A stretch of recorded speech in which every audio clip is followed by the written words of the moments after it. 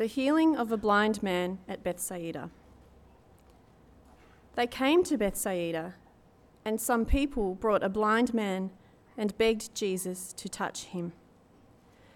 He took the blind man by the hand and led him outside the village. When he had spit on the man's eyes and put his hands on him, Jesus asked, "Do you see anything?" He looked up and said, "I see people. They look like trees walking around." Once more, Jesus put his hands on the man's eyes. Then his eyes were opened, his sight was restored, and he saw everything clearly. Jesus sent him home, saying, "Don't go into the village." Jesus and his disciples went on to the villages around Caesarea Philippi. On the way, he asked them, "Who do people say I am?" They replied, "Some say John the Baptist, others say Elijah, and still others, one of the prophets." "But what about you?" he asked. "Who do you say I am?" Peter answered, "You are the Christ." Jesus warned them not to tell anyone about him. He then began to teach them that the Son of Man must suffer many things and be rejected by the elders, chief priests, and teachers of the law, and that he must be killed and after 3 days rise again. He spoke plainly about this, and Peter took him aside and began to rebuke him. But when Jesus turned and looked at his disciples, he rebuked Peter. "Get behind me, Satan," he said. "You do not have in mind the things of God, but the things of men."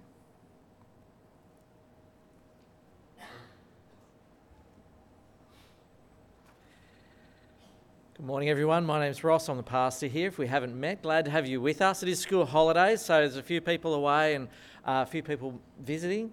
But thanks for being with us. It is mid-year. It is a bit cold and miserable, if you're feeling like me who hate the cold. And it is good time to reflect on just what we're on about as a church, just to think about who we are, where we're headed. So this week and next week, we're just doing a couple of talks just to think about vision. What are we doing as a church? So this week, next week sort of goes together just to help us refocus on why we're here. So thanks for being here, and I'm going to pray now that God will help us to just understand his word and understand how that applies for us as a church and us as individuals. Let's pray. Dear Father, I do thank you for revealing yourself to us through Jesus Christ, your Son. We thank you for the Gospel of Mark, that it tells the story and shows who Jesus is so clearly. But yet, Lord, sometimes we need to sit down in quietness like this morning and just to reflect on who Jesus is and what he came to do. Amen. Seems like everybody's looking for a revolution to attach themselves to recently. I sometimes wonder what's going on with the whole ISIS movement and people just getting a whole on board with that whole revolution in a sense. Whether it's actually for religious reasons that they're doing it, whether they've got religious convictions, or whether it's just a movement that they want to be a part of, hey, I want to be a part of this, to be included in a group of people, to be actually doing something, You can imagine as soon as you put in your application to be part of it, they're like, here's your suicide bomb vest and go find a crowd and off you go. It's not the most best career move necessarily, but a lot of people want to be a part of something. I mean, we saw it yesterday if you were voting, if you're part of that process and got to the Senate vote with your 1.5 metre long bit of paper, different parties, where there's lots of people with their own interests, their focus, their revolution in a sense. The Marriage Equality Party, very active. They got one goal for marriage equality. The Cyclist Party, can't mention too much about that because there's a number of cyclists here, but you know what I'm talking about. The Hemp Party, self-explanatory. But a lot of people think Christians are just another one of those groups. They're a party, they're a group of people with common interests, they're on a revolution, they just want to live life the way they want and other people to do the same, that they're a part of a revolution. So it becomes a bit of a, what's your goal in life? What revolution are you going to sign up to? Or are you going to make your own one? So it's very interesting when people look at Christianity like that, they think that Jesus is some sort of revolutionary, that he is the leader of a movement that just keeps going and going in a sense.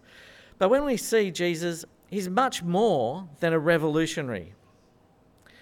We're going to be looking at the Gospel of Mark this morning and for next week as well. And Mark's an interesting man. He's one of Jesus' disciples, one of the 12 guys that followed Jesus around for a number of years. He had an encounter with Jesus that transformed his life, made radical changes to his life. So he decided to write it down and tell others. He wasn't like a journalist just following Jesus wherever he went, just writing stuff down. He didn't start writing until Jesus had died and was resurrected and ascended to heaven. He goes, mate, this is unbelievable. It's incredible. I need to write this down so other people can see who Jesus is and what he came to do. We can see what Mark's trying to do in the opening verse. Mark chapter 1, verse 1. It's up on the screen there.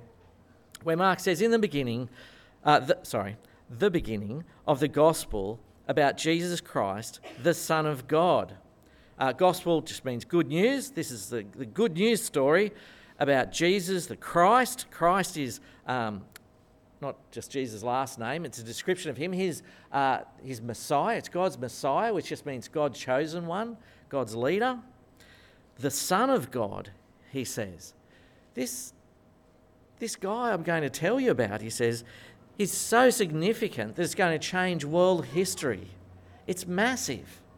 And he says, I need to tell you about, so important, about who Jesus was, what he came to do, what he actually did, and what he continues to do.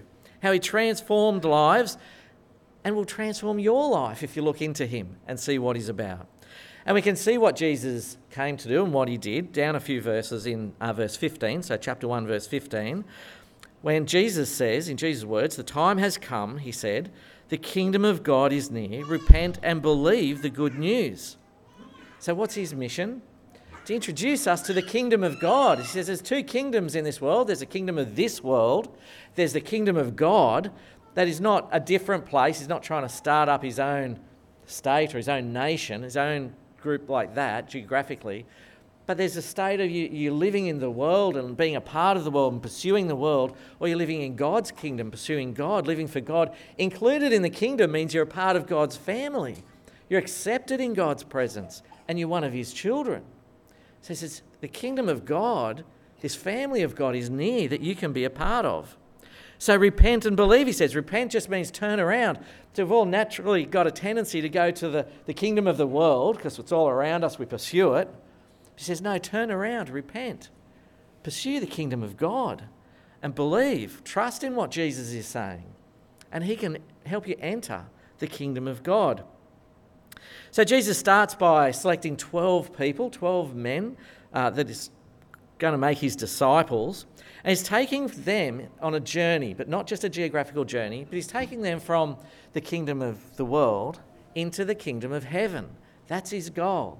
That over the next few years, as he's teaching them, they're seeing what he's doing, seeing who he is, he's taking them from the kingdom of the world into the kingdom of heaven.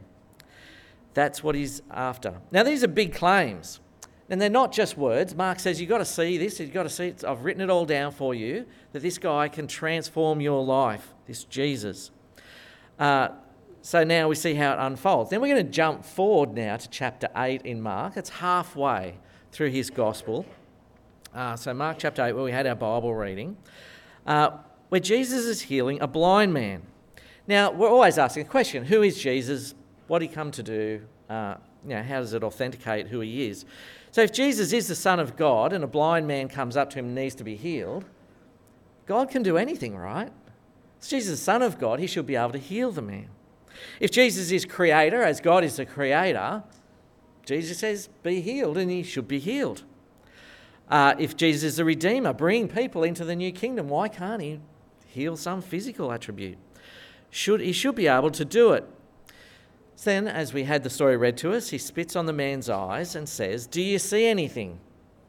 Now, I don't know about you, but have you wondered why Jesus is even asking? If Jesus is who he says he is, why is he even asking, do you see anything? Like, shouldn't he say, look, you're healed. You can go home now.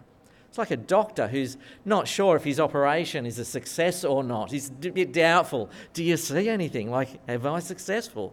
This is Jesus, though. He says, do you see anything? He's not sounding too confident. The guy says, no. Oh, well, I see, but it's blurry. Then Jesus has a second go, and then we're told he can see clearly after 2 times. Well, what's going on with Jesus?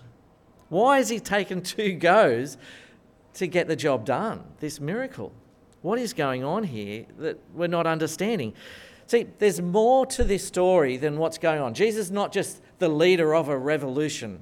He's not a revolutionary that it's always about him, but it's not about Jesus the leader or Jesus the wise man or Jesus the healer, but it's Jesus taking these 12 disciples on a journey from the kingdom of the world to the kingdom of heaven, and he's always teaching them through what's going on. He takes every opportunity to turn things into a teaching event.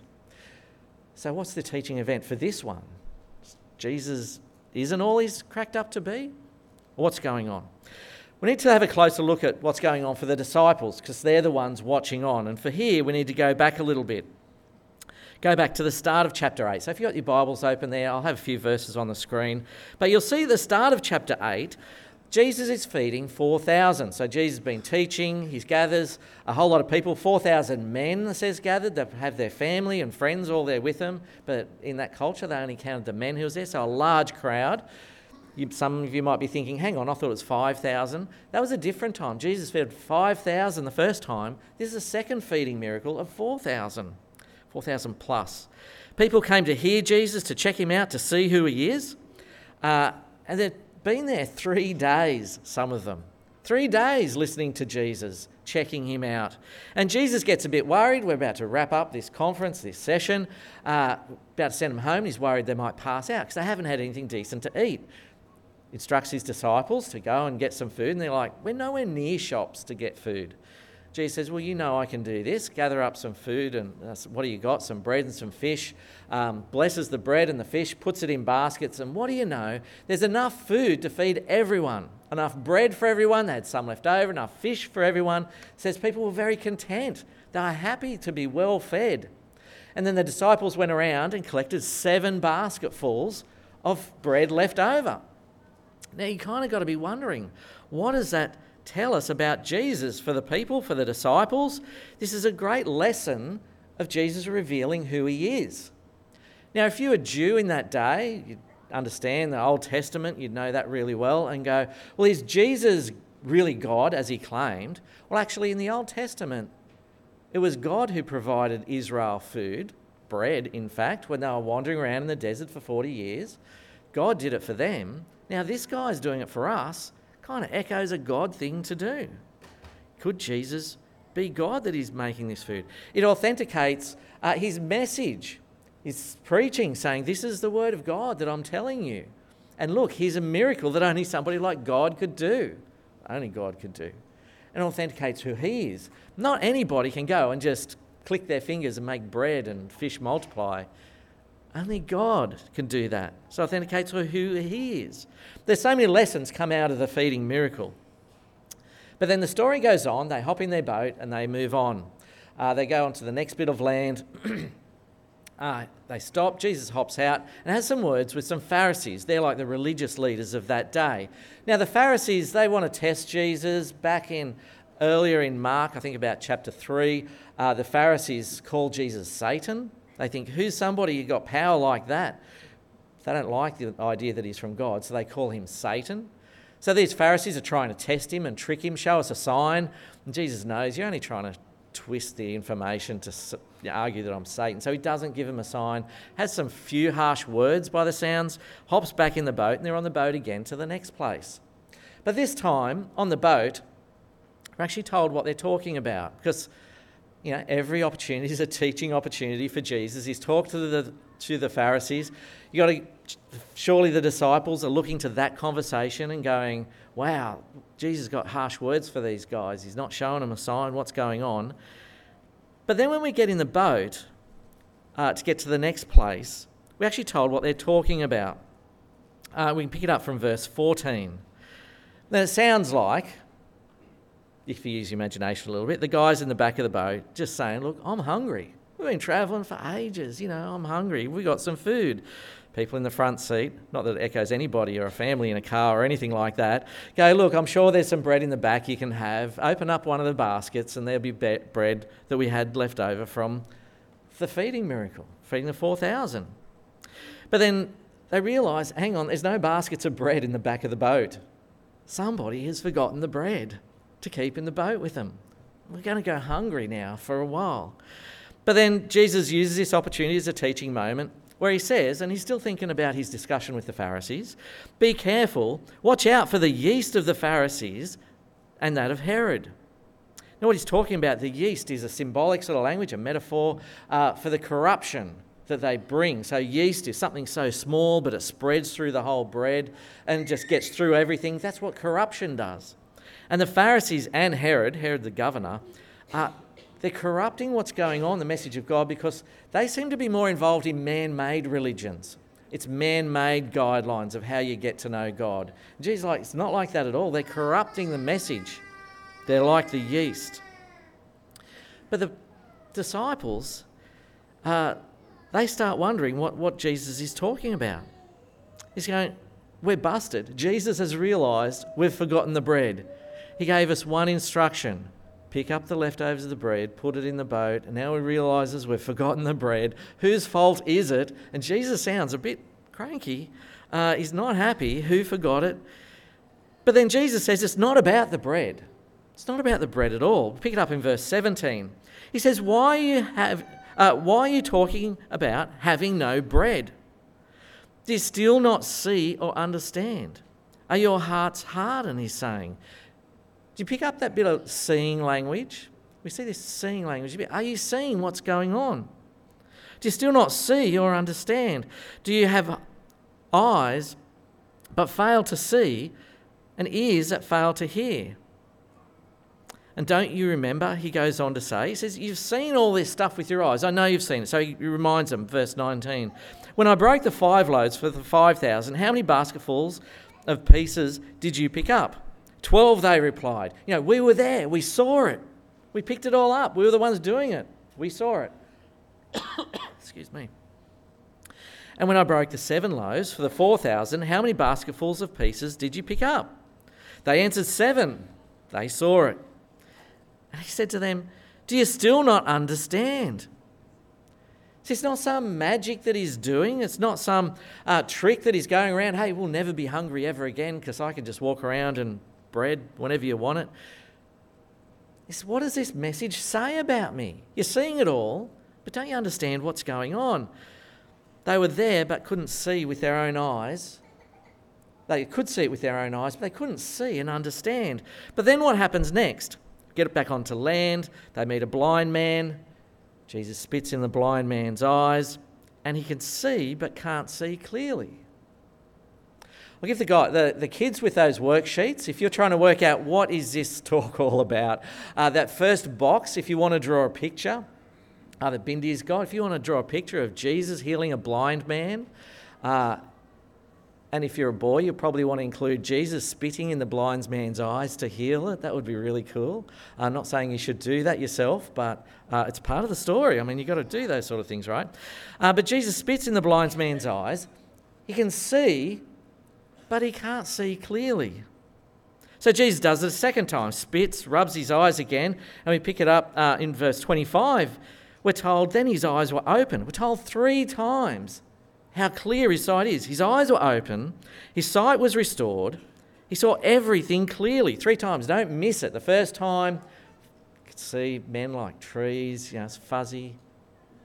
So then we've got to ask the question, what is this miracle about? Is the miracle about Jesus and Jesus' power? Is the miracle about the blind man? Maybe the blind man had some sin that was hard to overcome. It's not about the blind man. It's not about Jesus. Or is the miracle about actually the disciples? That it's an illustration for them, going, look, this is you guys. You can see, but you're not seeing clearly. You're going to have your eyes wide so you can see what's going on, to see and understand. So when we follow the story, You see, Jesus given the disciples a bit of a spray. You need to see and you need to understand. He showed them the miracle about understanding and seeing clearly. But as they're walking along the road, Jesus checks them out. Who do people say I am? So you've been seeing, can you understand now? They replied, some say John the Baptist, others say Elijah, and still others, one of the prophets, a bit like, it's like an election poll really. Who do they like me? What are they saying about me? There goes, it's voting day now. Who do you say I am? What's your vote? What about you, he asked. Who do you say that I am? Peter answered, you are the Christ. The Christ, this word Messiah, God's chosen one, God's leader that he's appointed. He's got it right, hasn't he? That's what Mark said right at the start of his gospel, Jesus Christ. So it looks like Peter can finally get it. He's been around Jesus, he's seen Jesus, that his eyes have been wiped open, that he sees clearly. But how clearly does he see? So he says, well, if you understand that I'm God's man, I'm his messenger, I'm his son here, he goes on to say in verse 33, he began to teach them that the Son of Man, that's another name for God's messenger, for God's man, that he must suffer many things and be rejected by the elders, chief priests and teachers of the law, that he must be killed and after 3 days rise again. It's the Old Testament when it talked about the Messiah, the coming one, he's going to be a suffering one, suffering servant, that he was going to lay down his life so that others might live. Jesus says, this is what I've come to do. I've come to lay down my life. I will be killed, but I will rise again because I am God's servant, God's messenger, and he'll be satisfied. How does this work with Peter? Does he really understand? Jesus spoke plainly about this, and Peter took him aside and began to rebuke him. It's like, Jesus, don't start talking about this death thing. Things are starting to come together for us. We've got plenty of food. We're popular. All things are going well. You're healing people. Don't be talking about dying now. But when Jesus had turned and looked at his disciples, he rebuked Peter. He says, get behind me, Satan. I mean, that's some rebuke. Get behind me, Satan, he said. You do not have things in mind. You do not have in mind the things of God, but the things of men, he says. Now, get behind me, Satan's worth a whole new message. That's what we're going to focus on next week. What does he mean, get behind me, Satan? It's another message that's going to blow our minds and transform us. But here we see another example. Peter sees, but it's not clear, is it? He sees, but he can't see clearly of what's going on with Jesus. Peter's thinking like a man. He's still thinking like the kingdom of the world. He can't see the kingdom of God yet. Can't understand it. So he's confused. He doesn't understand yet. But they won't understand until they see it actually happening. Until Jesus does die on the cross, till Jesus does rise again, and then they get it. The disciples will get it by the end of the gospel, by the end of the story. That's when Peter and Mark and all the other disciples start telling people they've got it, their eyes been revealed, they've gone from the kingdom of the world to the kingdom of God. Now they've had their lives transformed. They want to start telling other people. See, other people brought into the kingdom. It's not just a message for them. They're not just followers of, the whole idea of disciples being just a follower, they're not just followers of Jesus. They've got to see and understand what Jesus is on about. And once they do understand, they become leaders of other people, getting them from the kingdom of the world to the kingdom of God. They start writing and teaching and preaching and instructing people. And I love it how Mark tells a story, how he doesn't pretend how all the disciples have got it together and how great they are and they got it first go. About how it's something we can relate to, how we can see Jesus, we can see the message a bit, but often it takes a while for us to actually understand, to see it clearly and go, wow, this is more than a guy leading a revolution, but he's a guy taking me into the kingdom of God. I see it, I understand it, and my life's transformed by it. I'm a new person. That's what the disciples' journey was. That's our journey too. And Mark tells it in a real live way, a way I can relate to, being a slow learner. But now we want to talk about Southside as a church, because this is our mission. This is our journey. This is our story. From the passage, We see how people have been transformed. We're just halfway along the story. See but can't see, but they will see clearly when that happens, they're transformed. A lot of people think church is just about a place you go to for community, a place where I might be connected, a good place for my family. But no, this is not just a church. It's more than a church. We're on a journey. We're people who had our eyes cleaned, our eyes open, so we can see clearly that Jesus is not a revolutionary, but somebody who's transforming my life, made me someone new in a new creation, a new kingdom, the kingdom of God, that I can be called God's children and be part of his family. He changes us. And when we're on that journey and we get changed, we realise the need then to see others brought into the kingdom as well. This message is too good for us just to sit on.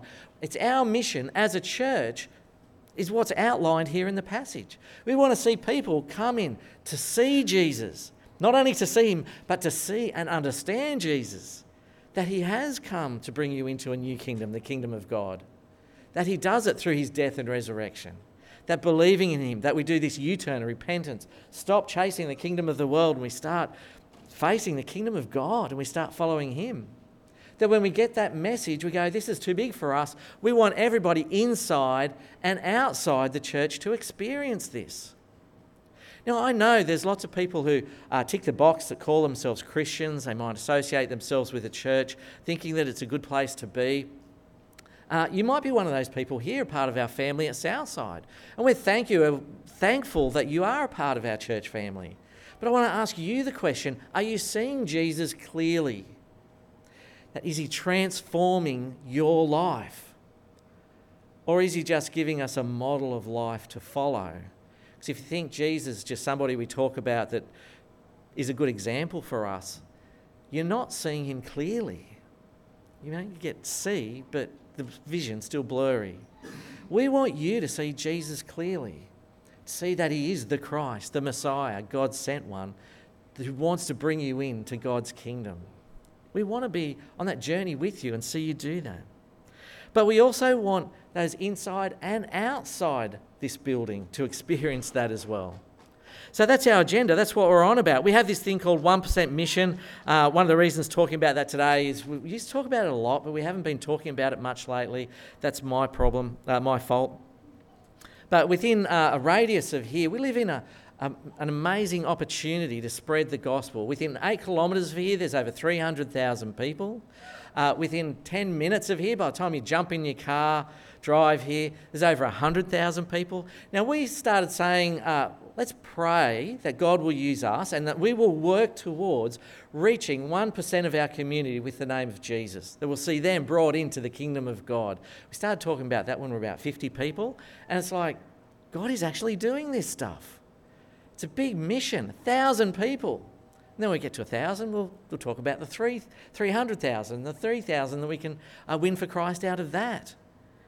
But we pray and we work towards that God will use us to connect 1,000 people with Jesus, the 1% thing.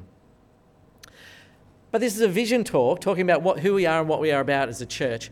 But we spent a lot of time on this passage in the gospel, talking about understanding Jesus, because it's all about Jesus, our vision. It's not about Southside.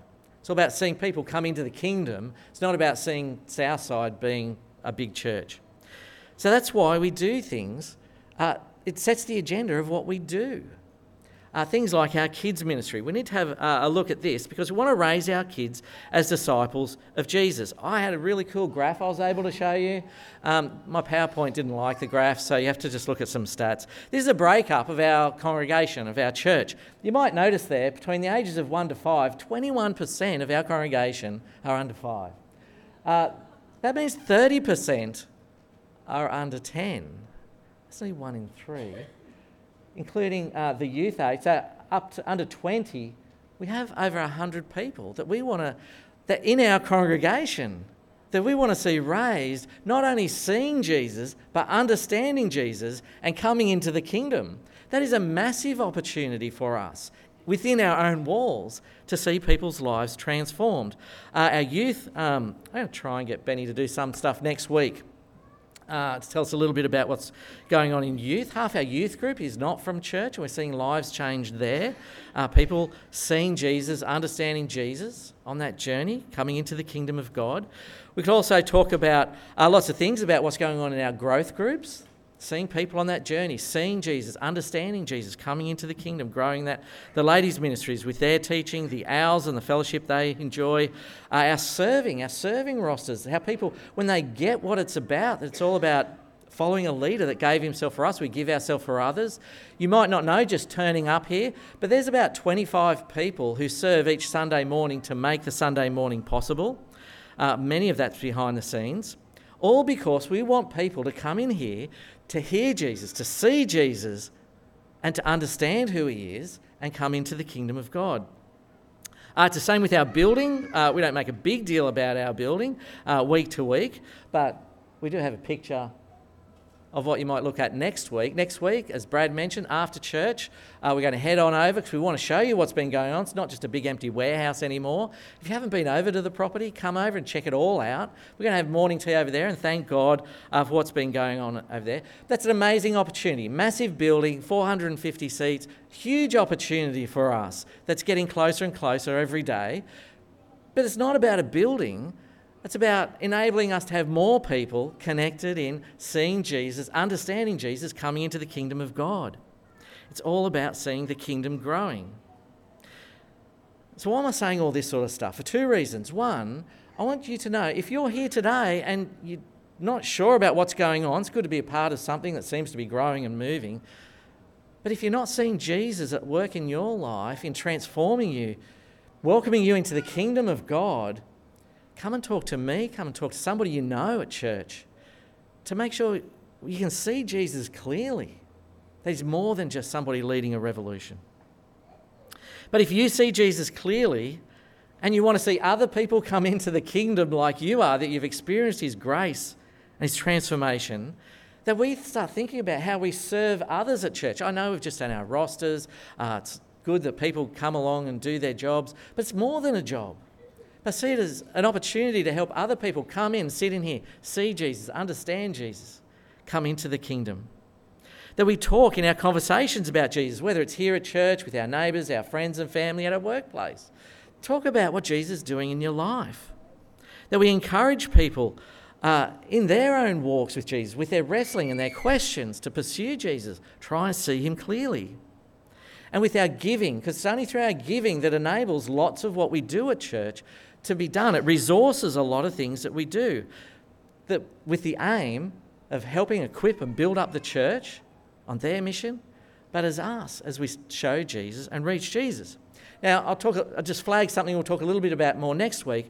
It's been a great journey this last 12 or 18 months. See God growing his church here, see the amount of kids we've got here. It's an amazing thing to that. And budget-wise and resourcing-wise, staff-wise, planning ahead, that's all going ahead in leaps and bounds. But the interesting thing is, over the last 12 months with our giving, ever since I've been here for 15 years or so, our giving's always increased every year. We've budgeted for a slight increase to help resource our church. This year's the first year our giving's not only missing our budget, but we're not actually missing what we gave last year, even though our church has grown and things are happening. So we're actually going backwards, which we need to talk about a little bit more at some other time. But I think that's mainly because we don't make a big deal about money. If it's your first time here or visiting with us, I'm sorry that you're getting this, but we don't talk about money a lot, and I think it's just out of ignorance. Oh, it actually needs money to make this thing work. So I need you to think about your giving and helping out with the mission, bring other people into the kingdom of God. But it's not about Southside either. It's not about us trying to be a big church. Just the way we resource Providence Church. We help Mikey, who's planted a church in Sunnybank. So new church plant, they're only just over 12 months old. They started off with 10 people. They're regularly getting over 35 people now, seeing people come into the kingdom. That's part of our mission. He's helping us reach our 1%. We've got Ben Smith down at Logan, that we're working with the Logan Prezi Church in helping him settle in down there and get a place down there. That's where Michael Madden and Brad are down there this morning with that congregation. Logan has another 300,000 people that need to hear about Jesus. So it's about reaching the kingdom. It's not just about us, big church. It's about seeing people come into the kingdom. And I want you to be a part of it because it's an exciting journey. How about we pray now and commit those things to our great God and pray for each other that we're seeing and understanding Jesus clearly.